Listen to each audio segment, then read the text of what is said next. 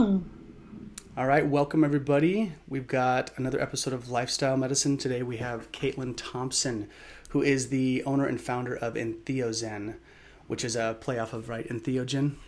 Mm-hmm. So, Caitlin, give us a rundown of Entheozen, what you're doing, and how you got to where you are. Yeah, so Entheozen is a nutritional supplement company that I founded about 5.5 years ago, and really we cater to brain and mood health. Our bigger sort of overarching theme is mental wellness.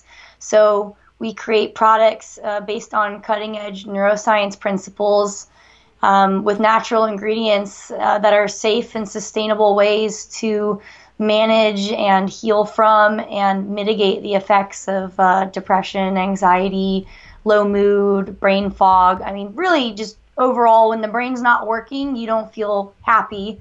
And just sort of a bigger mission of creating tools and sharing information and pioneering research that's going to empower people to take control of their mental health and have solutions that are effective and that are sustainable and aren't going to create some of the side effects that maybe antidepressants would.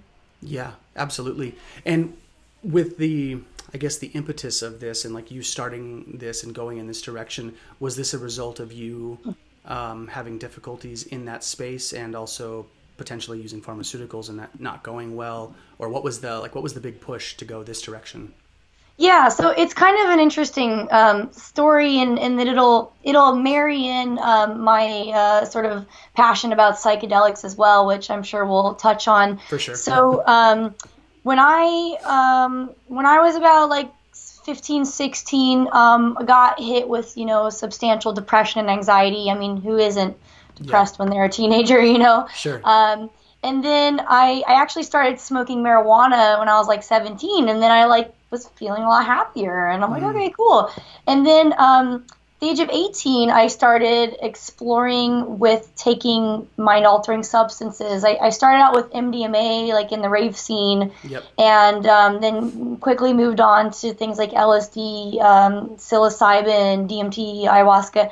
And so it was actually, I was in my last year of my undergraduate degree in neurobiology, and I was like starting to, I had some hard classes, and so I was like, I'm just going to take a little time off of like festivals and parties and focus on school to just get through this organic chemistry and all this calculus and stuff. Yeah. And what I found, I accidentally discovered that the longer I would go without a regular LSD experience, the more sort of chemically unraveled I was becoming. So I was feeling like every 7 to 8 weeks after my last LSD experience, I would notice that I was just starting to feel really imbalanced and agitated and anxious and depressed. I'm like, that's weird. My life is the same. Like it's not like anything catastrophic has happened.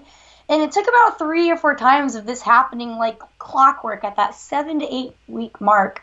And I started to put the dots together, and I'm like, oh, I have depression and anxiety that I've been medicating with psychedelic drugs for the last, 4 years, 5 years. Right. And I was like, holy cow. And depression runs in my family. I have family members that have been on SSRIs for most of their lives. And I always thought that I was just lucky and kind of skirted past it. So having this awareness that there was this inherent imbalance, and it felt very much physiological because it wasn't really context related. So I was like, okay, it's great to know that psychedelics are effective for that, but I want to really unwind the root of it, because psychedelics are, they're illegal and they require an investment of all day, and they're not always accessible. So I started to get really fascinated with the scientific literature on mood disorders and depression and anxiety. Mm-hmm. And in my sort of intuitive quest for finding something that was really addressing the root cause, I, of course, stumbled upon the literature around nutrition's role in brain and mood health. And I just kind of fell down this rabbit hole of scientific literature and started experimenting with a lot of different herbs and nutrients, and then kind of got into the whole microbiome aspect of things and was exploring with, probiotics and altering microbiota with different things. And it all kind of accidentally led to this really deep, long healing process of discovering that I actually had Lyme disease. And, I had all these chronic autoimmune conditions for years, and I never even knew I was sick because I had always been told that you're fine, it's normal. Right. But it didn't seem normal for a young person to need to sleep 13 hours a day and still be able to nap under fluorescent lights in the school library at 10 a.m., Right. So then it kind of evolved into me being an advocate and a researcher and an educational speaker on chronic autoimmune conditions and chronic illness in general, which a lot of times people are experiencing depression and anxiety who have those conditions as well. Right. So yeah, it was this beautiful unfolding process that I kind of just stumbled into, and created Entheozen as a way to share the information that I had collected from years of reading papers, going to conferences, talking with doctors, with naturopaths, with herbalists, with organic chemists, with psychedelic researchers, and kind of just like putting it all together and synthesizing the information in a way that provides a holistic approach to thriving and achieving mental wellness. Wow. So there's a lot there. Yeah, sorry. No, it's great. It's great. I love it. I have a lot of questions. So, backtracking a little bit. So for the people that don't know, you and I both know, but the word entheogen, if people don't know what that is, can you give a brief definition to that so people that are not hip to that phrase, they know what you're talking about? Yeah, so an entheogen is a plant that induces a spiritual experience. The root of it is Greek, I believe, and it actually translates to generate the divine from within. In theo, as in God, and in gen, right. generate. Yeah, and so what it really is referring to is sort of psychoactive plants. So right. Most commonly, people will refer to things like psilocybin or ayahuasca or peyote as entheogens. Some people will even consider LSD an entheogen, even though it's synthetic and not necessarily existing in nature. But also people will consider things like passiflora or passion flower or different herbs like canna entheogenic because they do have mild psychoactive properties in their plants. So. Very good. Excellent definition. That'll give a framework for everybody who doesn't know. And talk to me a little bit more about the Lyme disease. So how far along, were you in your health journey? Like how far had you gone? How many years undiagnosed had you been suffering from that before you got the green light and were like, oh, something's wrong? When I got an official diagnosis, I was, I think, about 26 years old. I'm now 28. Wow. So it wasn't that long ago that, I kind of had accepted and knew that I had Lyme before that, yeah. But I wasn't getting a lot of support from friends or family. And so, I was really just at a dark spot and was debilitated, couldn't really work and support myself. And people were like, I just don't get it. Maybe you should drink coffee. And I wasn't getting a lot of support, so I spent thousands of dollars on diagnostic testing, literally just to prove that I actually had something wrong with me. Wow. But it was probably about, age 25 or so when I started to even recognize Lyme disease as a thing. And, I always thought, oh, you get bit by a tick, you get antibiotics right away, right. You get a rash.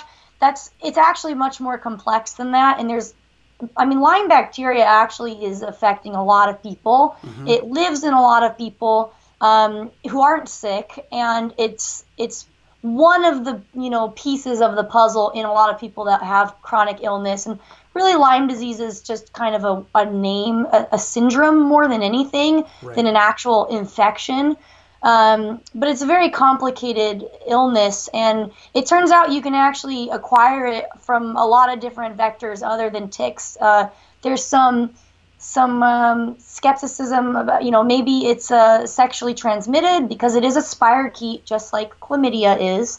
Oh, and wow. it has been detected in sexual fluids. It's not clear if it's transmittable yet, but there's likely a chance that it could be sexually transmitted.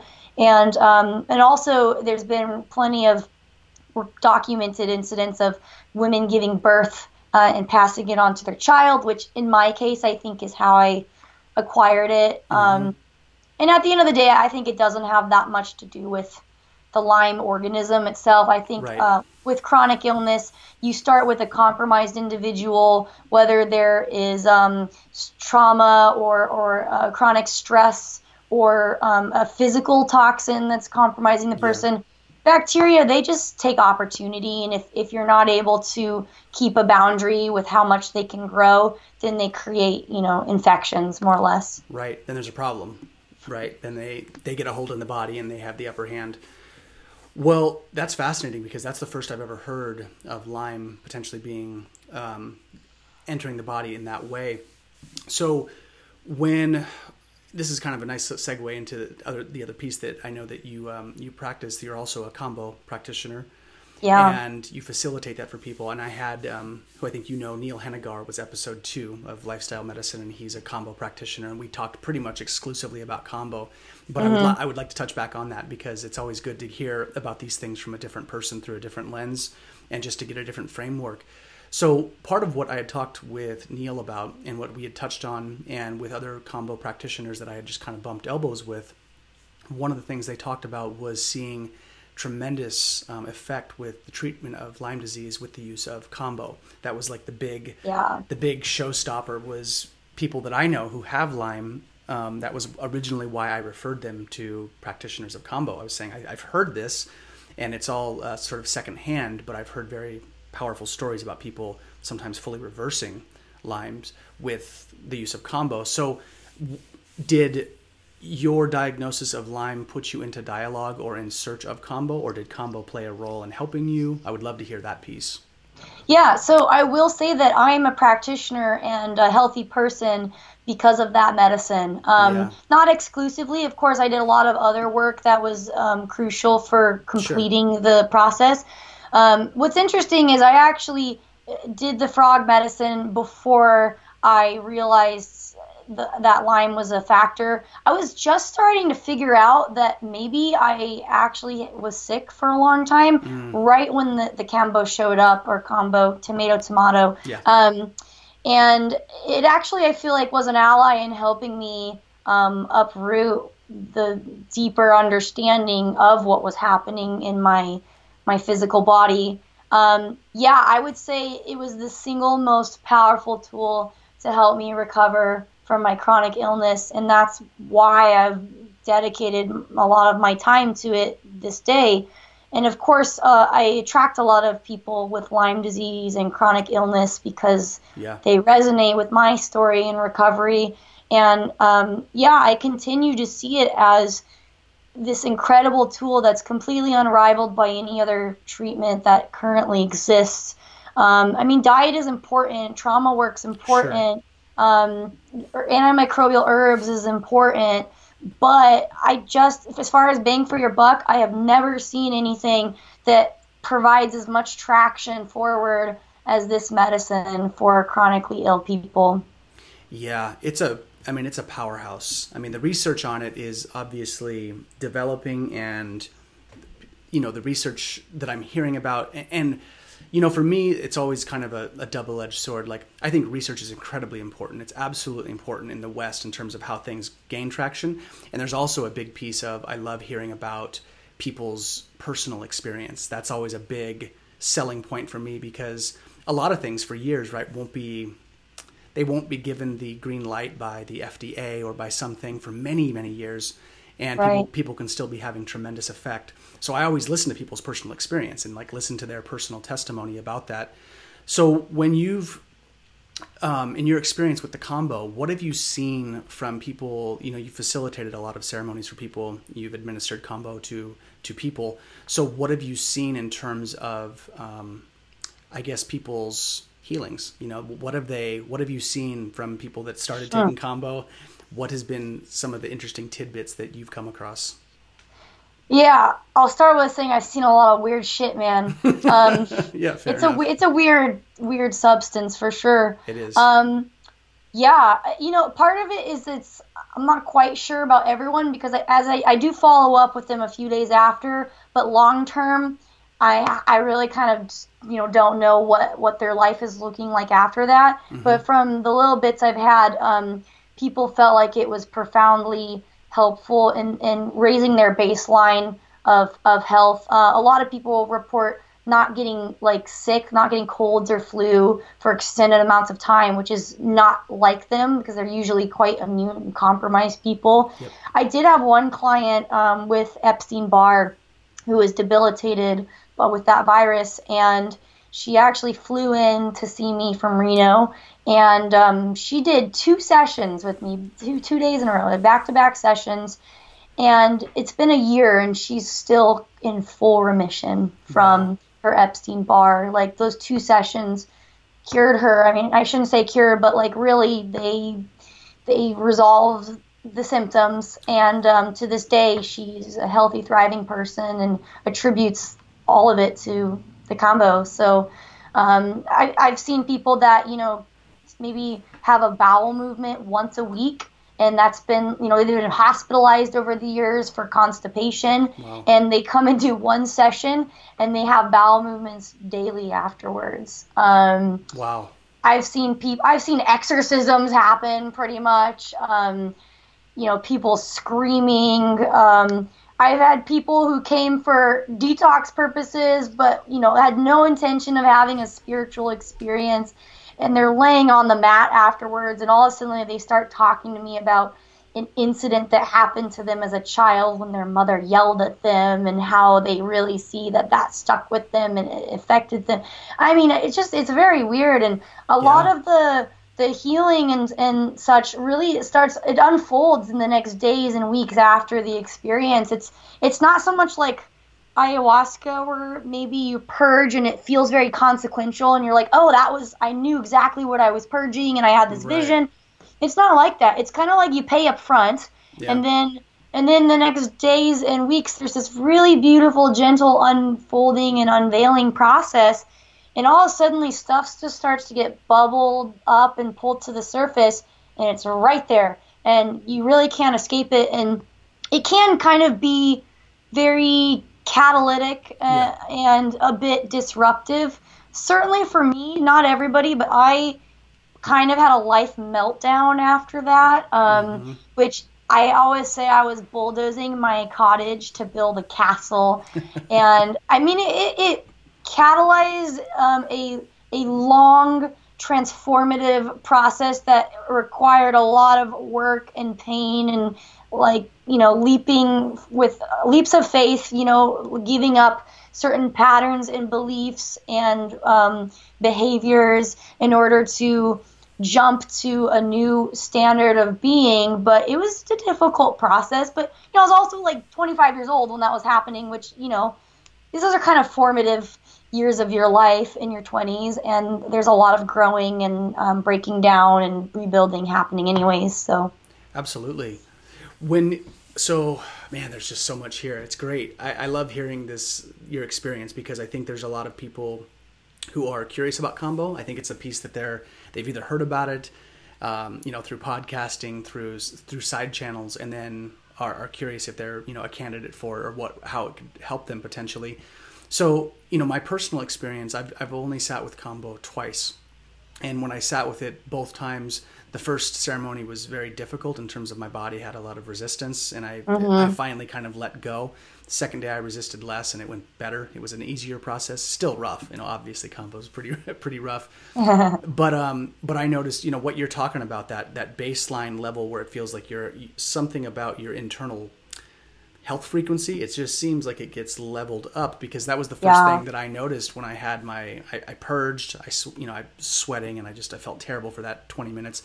And I remember I laid down for another 20 or 30. And when I got up, I remember thinking like I had done something it felt like I had been like exercising for days. That's kind of, I thought like that euphoria, that kind of endorphin rush of like, wow, I feel like I've been training or something. And so when I came out, I felt fantastic. And that was, and that stayed, that was a feeling. I thought, I'm due for another one, and I would like to get another ceremony, but I was surprised at how a short 20-minute window of hell brings about this long-standing feeling good. That was just kind of amazing to me. Can you talk about the concept? I had a person just recently ask me about this, and I spoke on it as much as I know, but I would love to hear your thoughts. This idea of panema, which is kind of the indigenous idea about the sort of like what it purges from your body. I've heard that phrase, and I've heard it described as sort of like an energetic phlegm. I've heard it described as a kind of a form of bad luck. But I would love to hear your take on that in relation to Kambo and how it relates to it. Yeah, I don't have a ton to say about Panema, other than kind of what it says on Wikipedia is it's kind of like a funk, a bad luck, a dark cloud of energy. And, I always find, I really like to bridge the gaps between science and spirituality and kind of see the congruence between them. And my interpretation of Panema on like a sort of a biochemical, physiological manifestation is maybe like inflammation and microbial dysbiosis, because those things definitely cause lethargy and brain fog and, where you're just not like, you're feeling heavy, you're not feeling light, you're not feeling quick-witted. And it's this very like low level chronic inflammatory sort of situation in the body. So that's kind of my interpretation of what Panema is on a more Western scientific model of things. And I also don't think that those are separate. I think that, they're different versions of the same truth, I agree completely. And I think that's a good way to look at it nowadays, especially because I think with the advancement of these medicines, especially indigenous medicines, as they come into the culture, American culture more, I think Americans, we kind of science is like the new religion.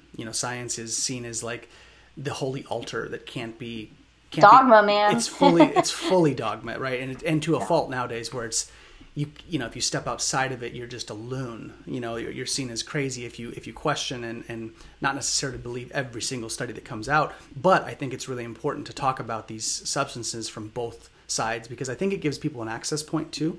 I think Americans kind of need that mental stimulation to be like, okay, what are you talking about? Or is this new age fluff? Where's the grounding? Where's the standing? Does this actually have any relevance to the American mind? And I think that's important. So I think it's good to talk about it like that. I really do. Like, I've seen people not talk about it, and it's not that it can't have merit and effect, but I think that there's more traction had when people talk about it from the Western perspective too. It's important. Yeah. Well, you have to use the language that people feel familiar with, and currently many people, not all, trust me, but many people find science to be the way to validate whether something is true or not to them. Yeah. And certainly with Kambo medicine, there's a lot of, thousands of papers on the individual peptides, but that's not the way people are ingesting this. And there's absolutely no research on people receiving this medicine through the traditional means. There's a couple case reports of people that, maybe went to the emergency room because they drank too much water or something dumb like that. Yeah. But there really isn't any studies at all. And being a scientist, that kind of like hurts me. I'm like, Jesus Christ. But I'm in the process right now of kind of transitioning from being a full-time practitioner to being a researcher that's working with practitioners, because that really feels more my place in this Kambo world.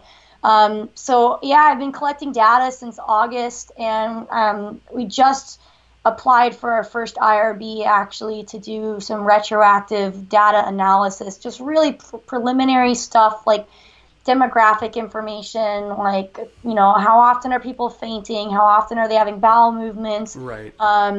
Is there any correlation between face swelling and gender or number of points, or just looking for any connections there at all? Right. And then in the future, our intention is to start by administering wellness scales or challenging experience scales or mood depression scales, like, any sort of really simple, just like survey before and after, or even, long-term follow-ups. Right. Just so that we can even record that there is substantial, mental health benefit to this medicine.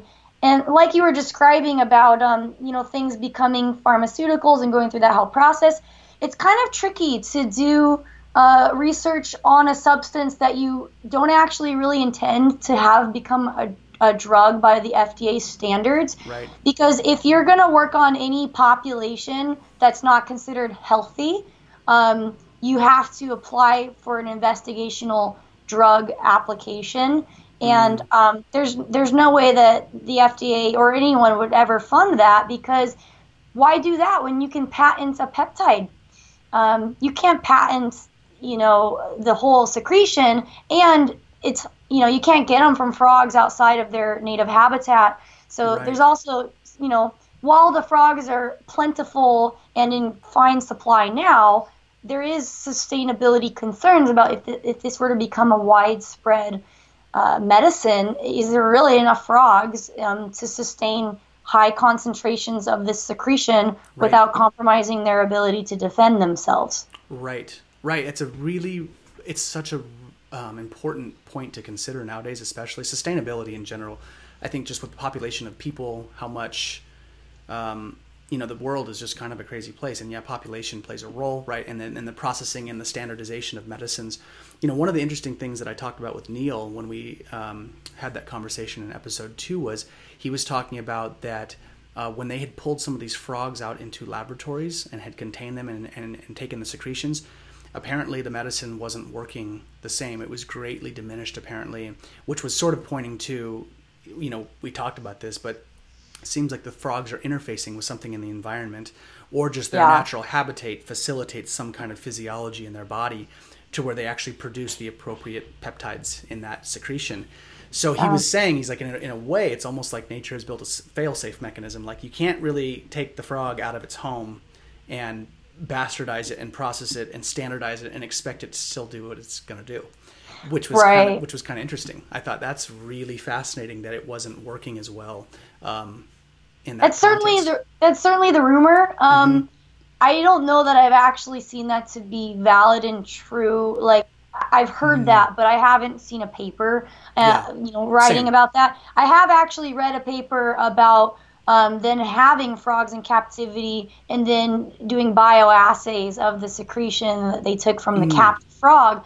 And it might be different as far as a clinical application of actually administering the medicine, but there were certainly still peptides in there. And they talked about the frog's diet, and it's eating crickets with vitamins sprinkled on it and shit like that. So I do wonder if that's actually true, or if that's something that maybe somebody made up so that people wouldn't even try to take them out of captivity, which I'm okay with that, Yeah, fair enough. But it's good to understand like where the story comes from. I wonder how true anything is. And something also really interesting that I came across in a paper that I don't know that really anyone in the Kambo community realizes, but there's different peptides and different concentration of peptides in different glands on the frog's body. For example, the tibial gland on their legs has the highest potency, and it has peptides that aren't found in the other glands, like behind the head and such. And that's likely an adaptive defense mechanism, because if you're trying to run away and a snake's got your legs, you want that to be your strongest, defense. So, when you're getting these highly variations of potency on a stick or between sticks, no one's considering which glands these are coming from. And so there's just a lot, it's a lot of hearsay, a lot of rumor, with pretty much zero science for anyone to grab onto. And that unfortunately I think also creates risk and illegitimacy. So it'd be nice if there could be a sort of a dignified way of bringing some fact to the community without like bastardizing Right. the sacredness of what it really is. Right, it's a fine line, right? To figure out how to walk that line and to dance it effectively, where people are still benefiting, but without damaging, right? Yeah, or exploiting. Exploiting for sure. it, right? That's really important. Well, Caitlin, we had talked about in our call before this podcast just a little bit about your science background. So why don't you tell people a little bit about that? Because that was interesting. You come from, your background is in, what was it again? It's in neurobiology. Yeah. So that was sort of your foundation. You come at this from a science perspective to a degree, and you're wanting to validate it that way. It sounds like. Yeah, I mean, I don't know. I'm not attached to validating anything because at the end of the day, my experiences are more important to me than what a paper says. But I do think that it kind of clears the air with controversy. Know, is this safe? Is this effective? I think it's nice to be able to share information with others in a language that they're gonna feel good about receiving it in, which is science for some people. Yeah. I mean, I have always been fascinated by life, you know, and nature, animals, plants as a child. And, kind of just like chose a major, like, well, whatever, biology sounds cool. Yeah. And then actually found myself really into it. And, in my undergraduate, when I was going to college and studying biology, I was also taking a lot of psychedelics. Yeah. I was going to Burning Man. I mean, by the age of 21, I was going to Peru for ayahuasca retreats by myself. And, really kind of started early in my spiritual exploration and was simultaneously learning about, molecular biology and organic chemistry and neurobiology while I was having these really opening sort of period of my life. And it was actually the psychedelics that like really inspired me and helped me become fascinated with science because I saw the spirit in everything. I remember being in biochemistry and we're learning about these very specific, pathways and binding of proteins and how they fold and how they change their conformation based on this electrical, bonding that, the electron moves here, blah, blah. It's complex. And I'm looking at it and I'm like, how could anyone learn this shit and not have a spiritual experience realizing the intelligence of all of this? Like, and I know that's different for a lot of other people. They see it more as like an algorithmic pattern that fell into place through trial and error. Right. But I think that's sort of underestimating the intelligence of how nature has put itself together in the most brilliant way. So learning about science actually made me more spiritual and not religious. There's a difference. Yeah.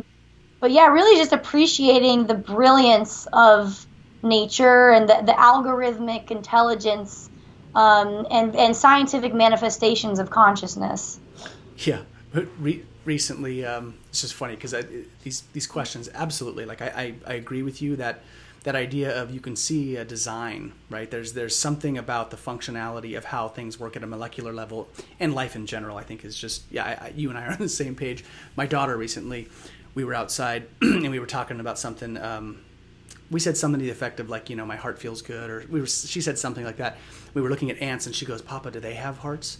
And then I was like, yeah. And she's like, and then we started talking. She had questions, like, do they have insides? And I'm like, yeah. And she's like, but they're so little, there's like, how do these little tiny working parts fit in there? I was like, that's a good question, baby. I said, I don't know. I said, it's, it seems designed, but in any case, the other piece I want to ask you about is receptivity to, I guess, this topic and I guess these substances. So when I have talked about it, people for the most part, and I think it's how you deliver the story, of course, but I've tried to talk about it in a rational way. I've talked about it from a personal experience way. I don't know if you've seen some of my previous stuff that I've put out, but, in the last year, I peeled back a little bit because I feel like after a year I got a lot out of it, but I sat with psilocybin quite a bit, about 9 times over the course of a year, and it was strictly from a therapeutic perspective. It wasn't a recreational thing for me. It was I was struggling and I wanted help, and I was also helping a couple people kind of, get ushered into it. And so far receptivity, like when I talk about it, is pretty good. People are actually interested. It seems like people are wanting to hear about it. It's an interesting topic. They want to hear about the altered states. They want to hear about how it could potentially be relevant to them. And I would love to hear your dialogue with it thus far. Have you hit what I would call the Bible Belt rebellion, where people are just like, no, this is totally like the devil, this is bad to be doing this or to be, partaking in these kinds of things? Because I know that culture is out there, and I've heard about it and I've seen it more on online content, but I'm just curious what how has it been received, you talking about this stuff, your dialogue with it? What's that been like? Yeah, so I've certainly seen a pretty rapid change in the public just in the last 5 years. And I think a lot of that has to do with the publicity and the traction that the research is getting, and organizations like MAPS and the Beckley Foundation and just the science that's coming out. Because it's like, okay, you guys wanted science, here it is. Right. And it's like, you can argue with it, but you look like a silly, little person that's attached to their paradigm. Right. And certainly in the beginning, I think there was more pushback and more resistance.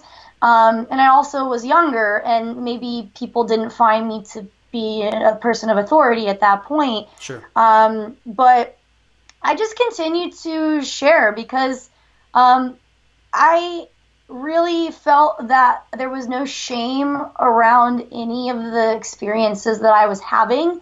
And I felt like my intent to share them was pure.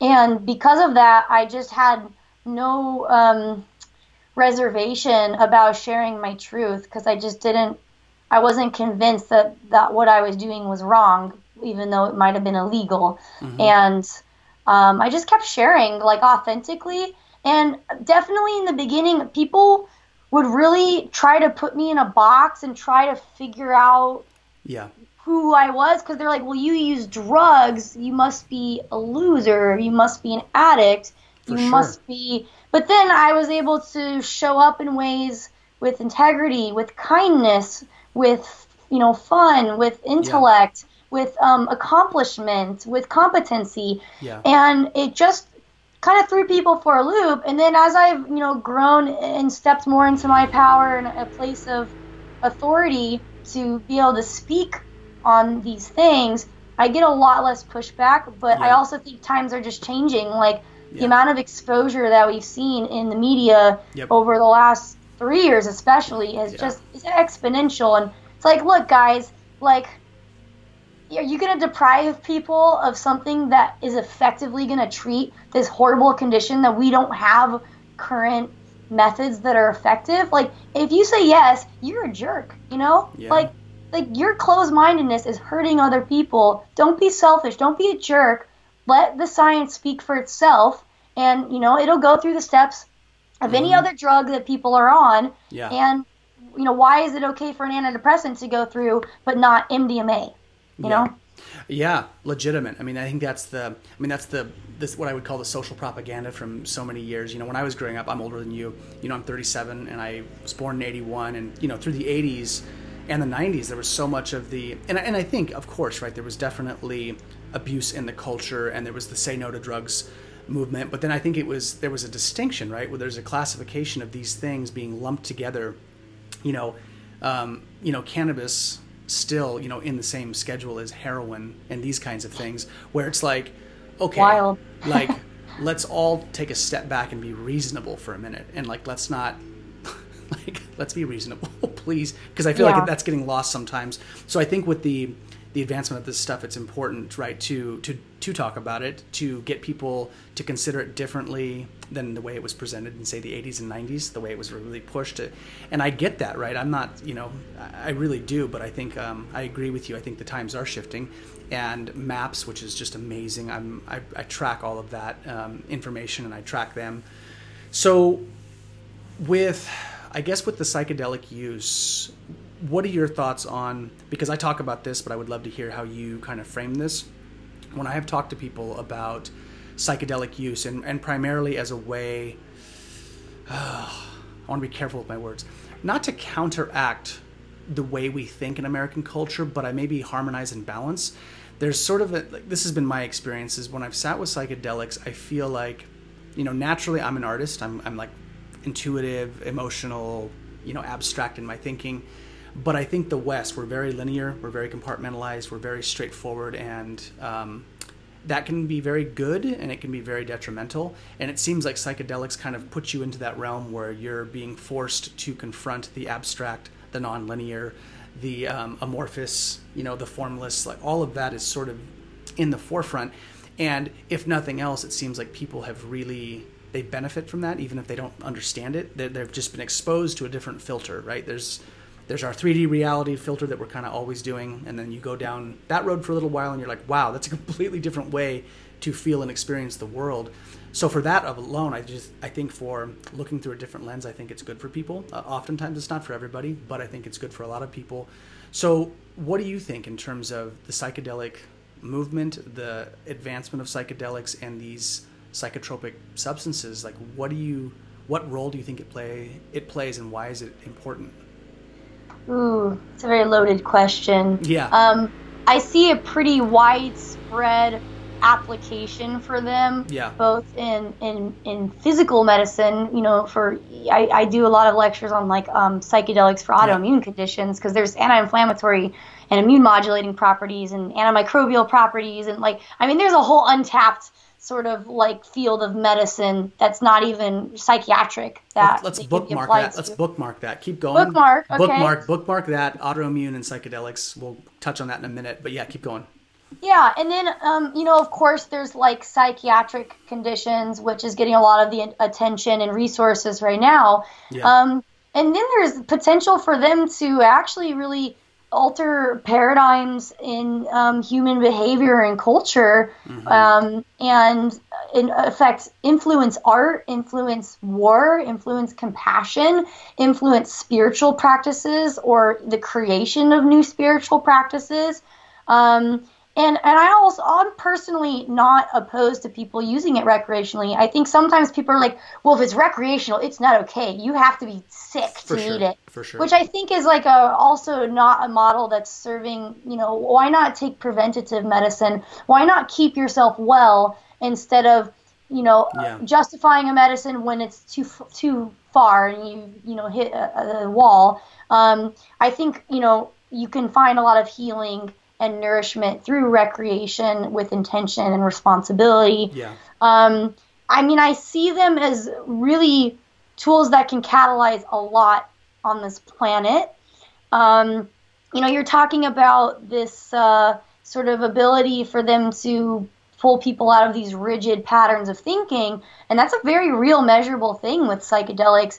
They are disruptive to the brain. They increase sort of chaos, and they disrupt the very rigid networking patterning that the brain puts into place in order to create routine, so that a lot of things can be unconscious, so that we free up more bandwidth to focus on more conscious things. Yeah. And there's actually a word for this system. It's called the default mode network. I don't know if you're familiar with it. No. It's a network consists of a series of brain regions that communicate between each other, and the default mode network it's there to sort of lock in a pattern of consistency to filter out information. So you're talking about this filter. It's just a filter, really, because there's so much sensory data coming through, and your brain's like, all right, let's see what's actually important. Is a lion about to kill me? Is someone saying my name across the room? Right. What information is actually worth consciously, taking in? And it sometimes can get too rigid and too stuck. The connectivity can actually become too strong. And that's when you start to get things like rumination and depressive thoughts, and you feel stuck or stagnant. Right. And so the psychedelics, along with other alternative therapies such as float tanks, such as meditation practice, and probably also Kambo, I would assume, and maybe even some herbs and stuff. Who knows what else? Right. Exercise maybe, but they all seem to disrupt the strong connectivity of the default mode network, which is where you have the disruption happening, where they can step back and get some fresh perspective, because they're suddenly not running the same autopilot program that they were stuck in for the last 5 years. And they're like, oh, wow, I actually can, see a different point of view and have compassion for the situation or whatever. And also because they're disruptive to brain networks that have been, holding down the fort, right. They also disrupt our ability to suppress painful memories and such. And it's really in that disruption, we disrupt our coping mechanisms for just blocking off emotional pain. And through that is where you have it coming up and out and able to be resolved and worked with. And that's, one of the sort of ways that trauma and PTSD and stuff gets a lot of benefit from the psychedelics. Is just like you can't like stuff it down anymore. It gets inherently just like flies up to the surface because the structure to suppress it is no longer in place. Right. Yeah. Quite literally confronted with what has been buried. Right. What's been down there or not functioning well. It's really interesting what you said, and just as kind of a side question, but it's in relation to what you were just talking about. Are you familiar with? Have you read about Leonardo da Vinci's brain at all? Like they've No. So Da Vinci, the reason I'm talking about this is this brain neural connection. So Leonardo da Vinci was one of the ultimate geniuses of all time, and he was an artistic genius. But what they found was he was a really accomplished scientist and was innovative in sciences.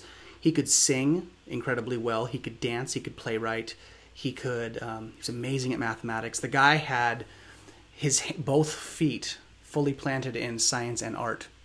And the only area he struggled, like a normal person, shouldn't even say struggle, he could still do it, was language. So if he sat down to learn French, he was as slow as the average person. But that was pretty much the only area he was. And what they speculate was that the left and right hemispheres of his brain were firing damn near perfect, like 50-50, or like 49-51. Like they were so close, which is where they say true genius resides, is right when the left and right hemispheres of the brain, that neural membrane, whatever you want to call it, between those two hemispheres, they connect and they link. Corpus callosum. Yeah. So when they link up appropriately, right, and it's balanced, we get this really expansive, integrative thinking that can be applied, right, in a linear way or in an abstract way. And it makes me think about this because I think what you're talking about, say that, what was the network called again? The corpus callosum. It's like a big bundle of nerves that connects the signals between. Okay. The default mode network. Mode network. But thank you for the corpus callosum. That's great to know too. That default mode network. I mean, that's even the phraseology of that makes me think about so many. When I think about like politics and I think about politicians or anyone in any field, I guess, getting so rigid in their thinking, like you said before, right? Science has become dogma now. It's like the new religion, right? And if you question it or go against it or whatever, there can be just this huge railback, where people are just like, wait, you can't question this thing that's infallible, more or less. And it makes me think about all these different fields of people getting so rigid, so stuck, and so glued to their position about being right or being in the know or whatever it is. I mean, I think that's why it's so important for us, because I think what that happens, at least at the cultural level, what I've seen with people is people stop communicating, right? It's just like the insides of our brain, right? Like one side we compartmentalize, we shut down. And people, right? People that disagree even, it's like people don't talk anymore. They're not communicating anymore. And it's because people are so pitted and they're so ingrained and got their feet so buried in the sand with their position, they're not willing to budge. They're not willing to actually walk in someone else's moccasins and listen, or to like push outside that envelope and be like, let's just hear another person's experience and let's see what that's like and, integrate. And I think that's the piece I've seen with the psychedelics that are so powerful, is just that default mode network. I love that phrase. I'm totally going to look that up now. But pulling people out of that, right? That seems like a pretty reasonable reason to do it, like a pretty good reason to potentially dialogue with these things. So with this, okay, with this psychedelic thing, let's go back to the autoimmune piece. That's really fascinating. So you said that what they're seeing is potentially, psychedelics potentially helping autoimmune conditions? Is that some of the research you've seen? So I'll tell you, nobody's doing research on this. There's one guy that I know who's kind of on the same kick that I am, and we talk about it sometimes. But he's published a couple of papers just looking at immunomodulation and inflammatory cytokines and stuff in response mostly to DMT and 5-MeO DMT with the sigma-1 receptor.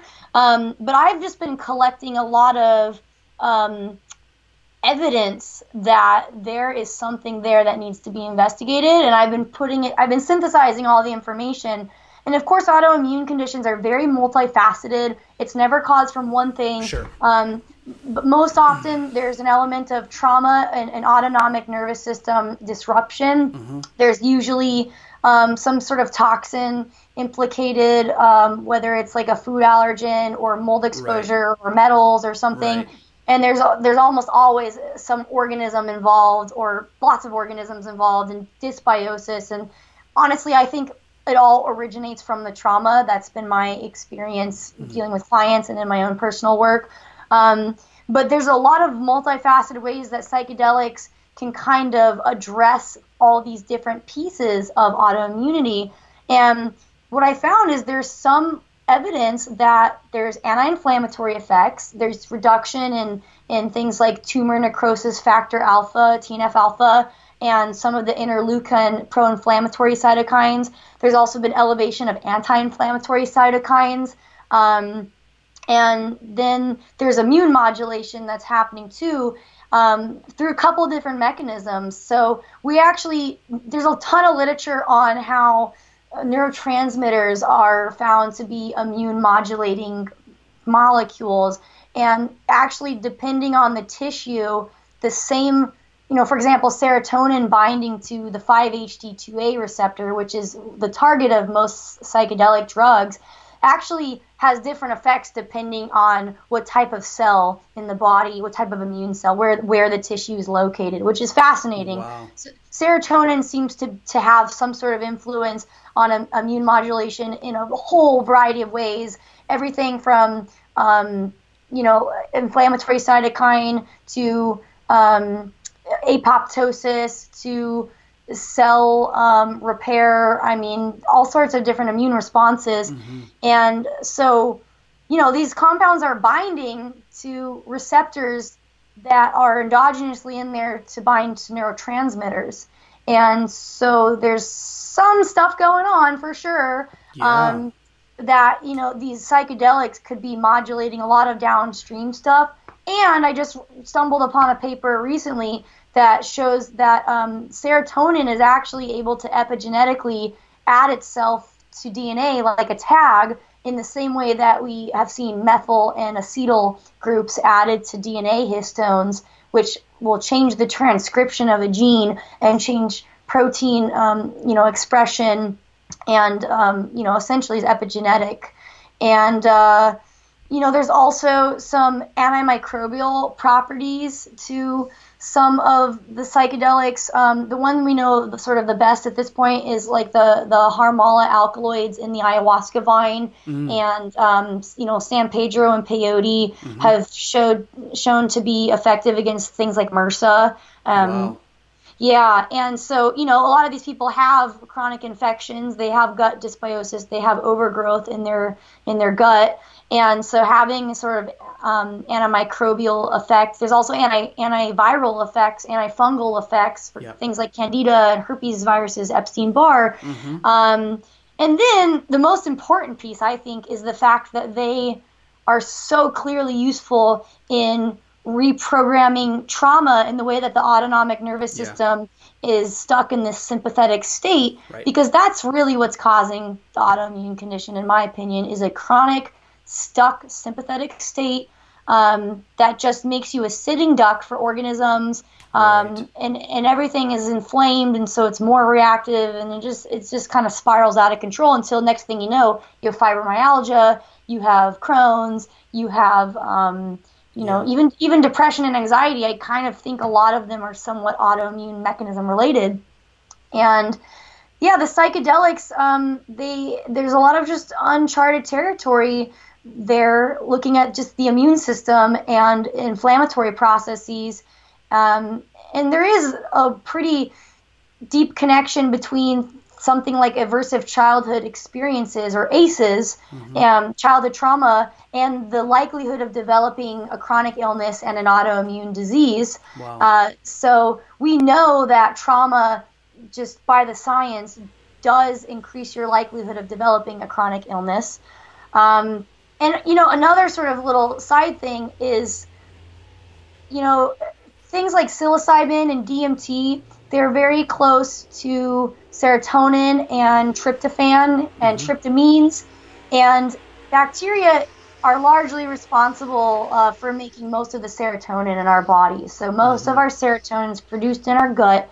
And the difference between DMT and psilocybin and serotonin is not a lot. It's like one tiny little functional group.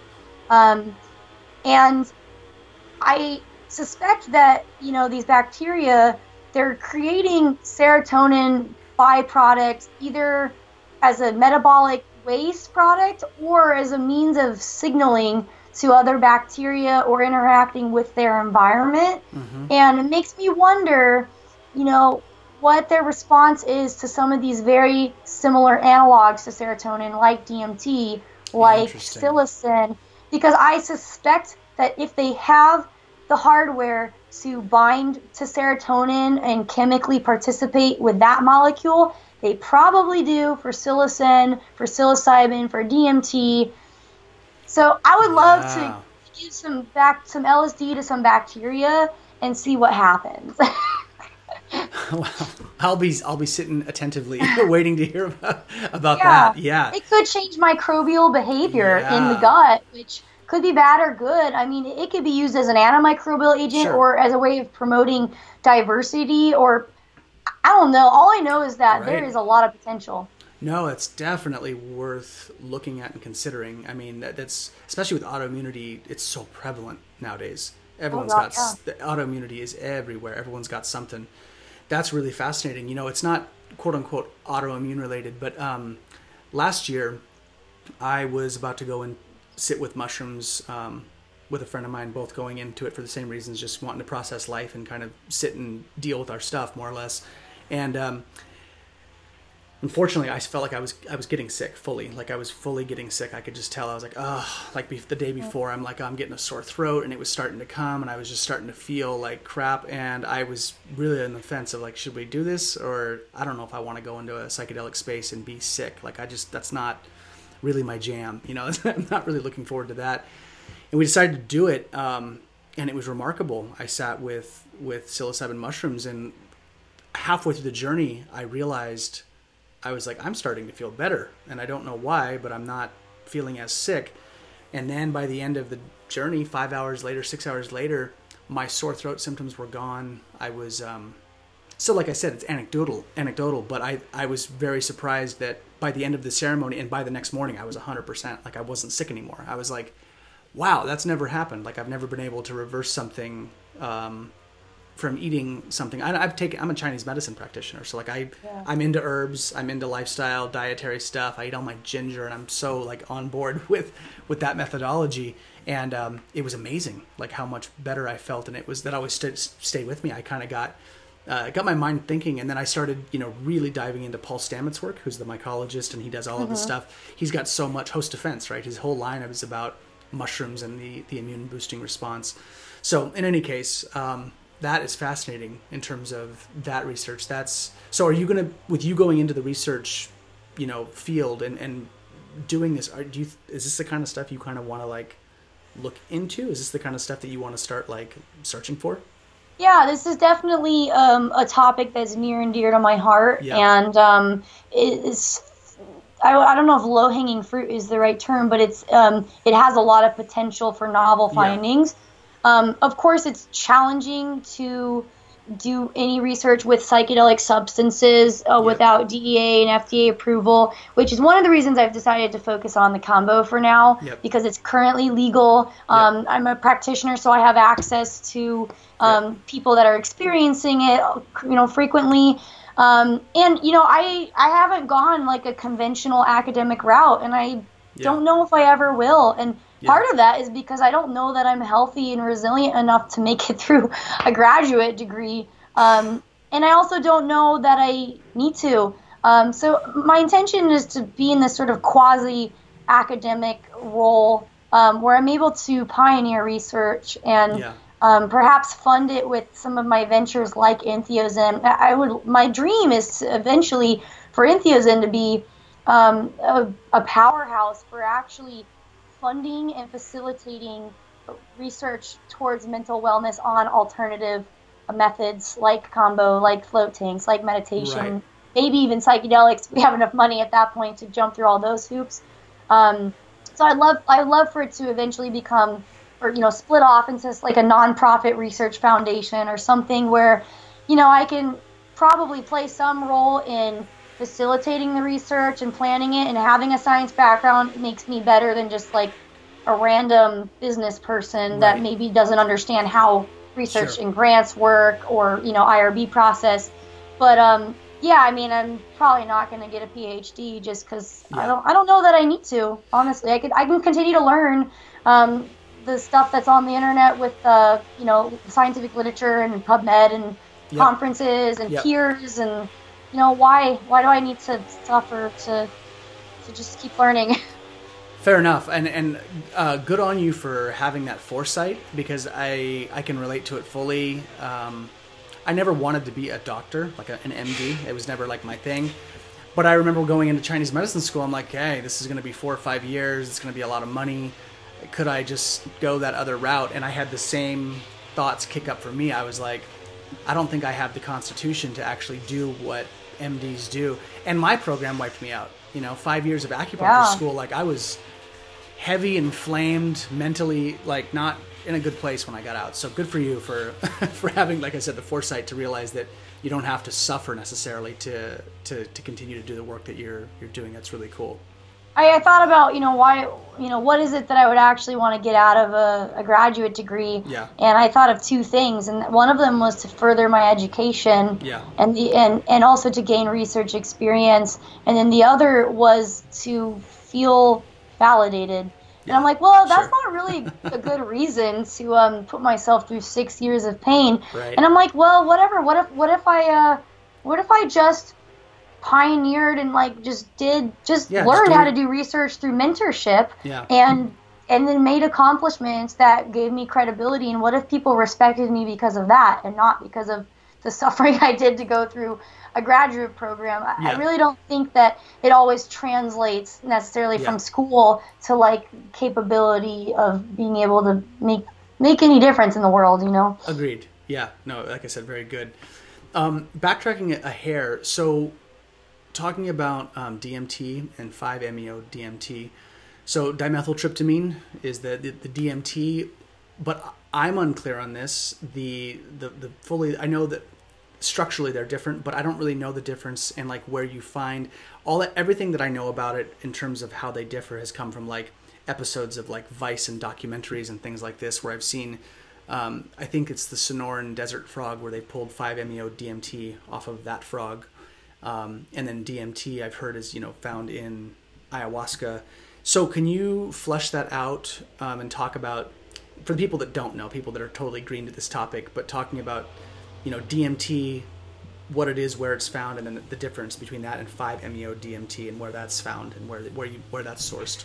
Yeah, totally. So both of those molecules are found in nature. I'll just refer to regular DMT as NN-DMT versus 5-methoxy-DMT. Okay. While they're structurally very similar, the experience is different for sure. Because people always, say, "Oh, I did DMT," and I'm like, "Well, was it 5-MeO-DMT or regular?" And they're like, "Oh, I don't know." And I'm like, "Okay, well, you would know if you smoked 5-MeO-DMT." Yeah.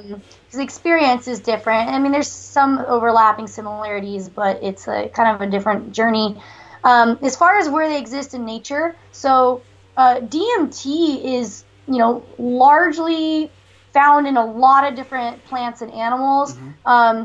It seems like all living organisms, including bacteria, have the right enzymes and starting materials to produce DMT. So there is a theory that potentially every living creature might be producing DMT to some extent. It's not quite understood what the role of DMT is in the human body or even plants.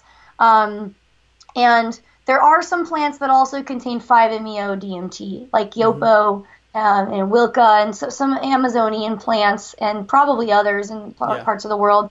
And then there is the Sonoran desert toad, which is currently the only known animal to contain a psychedelic alkaloid. And there's also synthetic versions, of course, which some people prefer because it's more standardized, and there's concerns also about the ecological impact of milking the toads and stuff like that. Can I ask a quick question on that? And this is probably going to be a stupid question, but I have thought about this repeatedly, and I would just love to know if you know. So, given that that toad or the frog has that compound in its skin and in its system, fundamentally, I've always just been curious. Does that mean the toad, if it's a part of its body, does that mean that the toad is essentially experiencing a psychedelic experience? I mean, is there a way to even know that? But I always just wonder, if your body produces it, would the toad just be, on a journey 24/7 for its entirety of its life? That molecule might facilitate a normal state of consciousness that we would consider psychedelic for us, because it's a non-ordinary state for us. Fair enough. But they might be operating in a different spiritual plane because that is a normal integrated part of their consciousness. I don't know. Yeah. I don't either. I figured there wasn't science behind it, but it's a question that I'm always like, so is the frog always on the journey? I mean, we don't even know what the frog's experience is like anyway. without the DMT. Correct. Fair enough. Yeah. It'd be fun if we could. Yeah, if we could find out, right? Talk to them. Yeah. Yeah, totally. So in any case, I didn't want to stop you completely, but so keep going. So. Yeah, and then so DMT is something that is present in ayahuasca brew. It is not present in the ayahuasca vine. So this is something that people are sometimes confused about. So ayahuasca as a brew generally consists of 2 plants. Sometimes there's more, depending on the shaman and the area, the region. And the DMT containing plant can be different depending on each brew. Right. But most often you have a DMT-containing plant, usually it's chacruna or Psychotria viridis, and then you have the ayahuasca vine. Now, the ayahuasca vine it's like where the magic happens, because if you eat the chacruna DMT plant on its own, we have an enzyme in our guts called monoamine oxidase, and it metabolizes and breaks down the DMT before it's ever going to reach our brain. Which is why we can eat things like oranges that have DMT in it and not have psychedelic experiences. So the ayahuasca vine has these molecules called monoamine oxidase inhibitors. There's a couple different beta-carboline harmala alkaloid molecules in there that do this, and they somehow discovered that when you mix the two, the MAOIs, or the enzyme inhibitors in the ayahuasca vine, they potentiate the DMT in the other plant and allow it to be sort of protected until it reaches the brain, which then produces the psychoactive experience. Now, I've heard some people say that ayahuasca on its own doesn't produce a psychedelic experience. That's absolutely not true. I have done it. I did a ceremony called Natu Mamu, which in the Shuar tradition is when you take just the vine. And it's actually a pretty obscene ceremony where you're drinking liters and liters and liters of this brew and alternating between purging and drinking, and there's someone yelling at you to keep drinking, and it's kind of a shit show. I called it the Shuar frat party is what I called it. Oh my God, it sounds awful. But I did that twice, and it was a very unique experience having just the vine, and it is definitely psychoactive on its own. There was nothing else added in that brew except the vine. So to clear that up for anybody that feels that it's not. divine's not act, it definitely is. It's got, I mean, the thing is, the MAOIs, they also block the degradation of your own neurotransmitters, such as serotonin and dopamine and norepinephrine and other tryptamine molecules. And so if you take an MAOI on its own, which, you know, there are drugs, antidepressant drugs that are MAOIs, they elevate your endogenous sort of experience of your own neurotransmitters, which I find really cool. Yeah, it is cool. You're getting high off your own juices, essentially. Yeah. So, yeah, that's what I have to say about that. Wow. No, it's really fascinating. So with when you say this experience is different, you know, what was it called? NN-DMT, which is the like the quote unquote regular, and then the 5-MeO-DMT. So collectively, again, this has all been secondhand from people that I've spoken to that have said that it's different. So can you, in your experience, how are they different? You know, and I know it's hard to like encapsulate the psychedelic experience, but just in the broad stroke, you know, best way possible. So the NN-DMT, there's a large range of experiences that you can have. And I would say it's, you know, unless you're completely blasting through, it's very much like a strong mushroom experience as far as the visuals, the body feeling. And then when you kind of go a little further in the journey, there's sort of strange spaces that you can get to where you're perhaps encountering entities or beings, or you're looking at what looks like almost like organic machinery or like robotic like organisms or something weird like that. These alien worlds, you know, people can have full-blown visions where there's situations happening and they're able to see clearly a vision. With 5-MeO-DMT, you kind of just take the elevator straight to God. Now, people can have this experience if they have a full breakthrough with NN, regular DMT, where they kind of push through the veil and they're in this white light and they have complete ego dissolution where they have no sense of self, they have no sense of body, they are like sort of merging with source. That can definitely happen with NN-DMT, but that's pretty much mostly the experience you get with the 5-MeO-DMT. There's no aliens, there's no weird worlds, there's really nothing to like spend time looking at. It's like you just get launched into like immersive white light. I've had a couple 5-MeO-DMT experiences, and they are some of the most profound experiences I've ever had, and I've done plenty of psychedelics. And certainly, you know, for me, like forgetting who I was, what I was, that I was even a person, and just experiencing my energy as expanding and a part of this sort of globulating web of iridescent white infinite light, and feeling the vast expansiveness of that, and having an experience where there wasn't a separateness between me and the white light, that I was experiencing myself as the white light. And, you know, many people would describe that as like merging with God, merging with source, you know, having an ego death experience or something of that, you know, along the lines of that. And and then when you come back, it's deeply shifting for people. It can be disorienting for people because it is hard to land from that, to leave your body and then come back and reorient to the sort of mundaneness of everyone around you and their, you know, we get so used to this existence. And when you can take a step back and realize, like, holy cow, like this is like a program that I'm getting to participate in and live in this body. And it can go a lot of different directions for people. But in my case, I just felt really inspired and grateful, and I felt like I was on ecstasy for the next 2 weeks, and I was sharing the experience with everybody because it was so earth-shattering for me. And I was like calling my mom, like, you'll never believe it, and she's like, that's nice, honey, like, is that safe, you know? Fair enough. I was sharing it with people I probably shouldn't have been sharing it with, but it can be a profound experience. Yeah, that's the shaman. I've only sat with ayahuasca twice, and the shaman that I worked with, he was.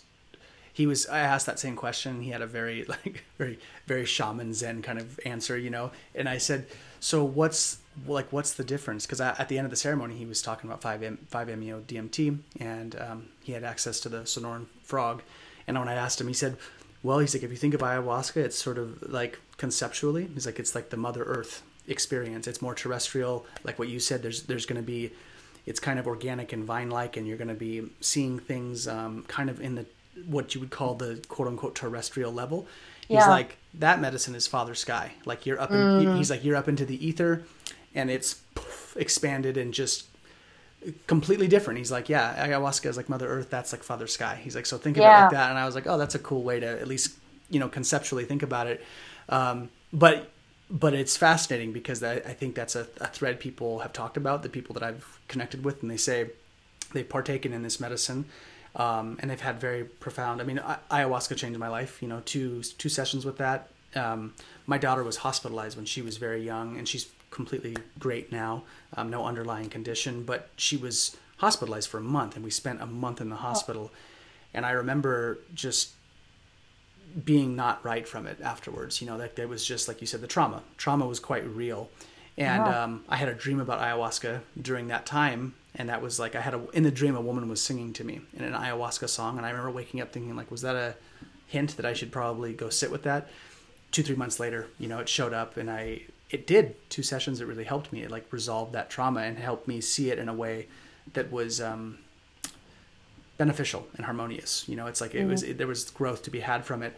But the other side of this is when I've talked to people about the 5-MeO DMT, much like what you have said, it's completely different. It's a completely different frequency. It's a completely different range, and people have a very different experience, and they sometimes have trouble plugging back into what you would call the regular 3D reality, just because it was so foreign. It was so different. Yeah. So, Caitlin, we're kind of at our window here, and that's strictly only, I could talk to you for hours, but I have Papa life, duties of Papa call soon. So, is there any parting words or ideas that you would like to leave the listeners with, just in regards to your experience, or things for people to consider as they potentially explore this world? One of the things that I like to remind people is that, while you're on your healing journey, just keep going. Don't stop.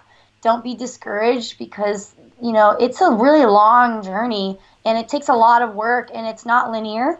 And I just want to remind people that they're always worth it. They're worth the effort and the sacrifice of, putting themselves in, situations that they might be scared or uncomfortable or inconvenienced by, changing your lifestyle or your diet or the way that you show up in a relationship or whatever.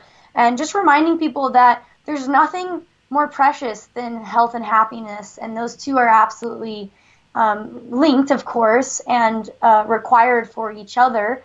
And just, hoping to remind people that they're powerful and that they have the strength to get to a place where they're going to be able to thrive and be happy. Yeah. And if anyone wants to connect with me, I'm happy to connect. Probably the best way is through my website, Entheozen.com.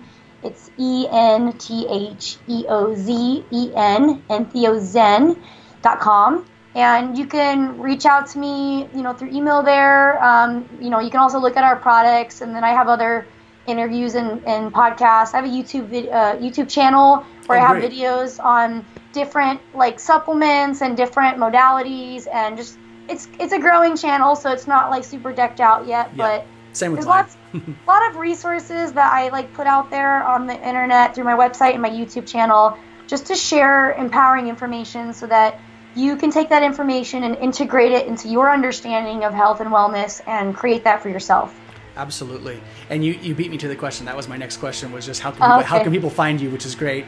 Thank you for that little that last bit of information. And so what about social media? Sorry, I have my gardeners here. I hope that noise isn't too loud. But yeah, like social media, like where can people find you in terms of, do you have an Instagram? Do you have anything else that people can start following you? I technically have an Instagram, and to be honest, I'm not very active because I'm like, what am I going to do? Take pictures of supplements? I guess I could do something with it. I have a Facebook. I also have a Twitter that I'm not super active on. But yeah, our Facebook profile is mostly active, and I post all sorts of really cool articles. We have a newsletter if you want to sign up for that. I don't send a lot of spammy stuff. If you type in Entheozen to Google, you're going to find me because it's a made-up word that I created. So you will find all things Entheozen related if you just Google that. And you can always email me and ask me if there's a specific resource that you're looking for. Okay, awesome. Well, Caitlin, thank you so much for your time and for the work that you're doing. I think it's fascinating work, and God, so beneficial and so needed right now. So thank you for everything that you're doing, and thank you for being here today. My pleasure. Thanks for having me. I do this work not only for others, but for myself. Awesome. Thanks, Caitlin. Take care. Okay, thank you. All right, bye. Bye.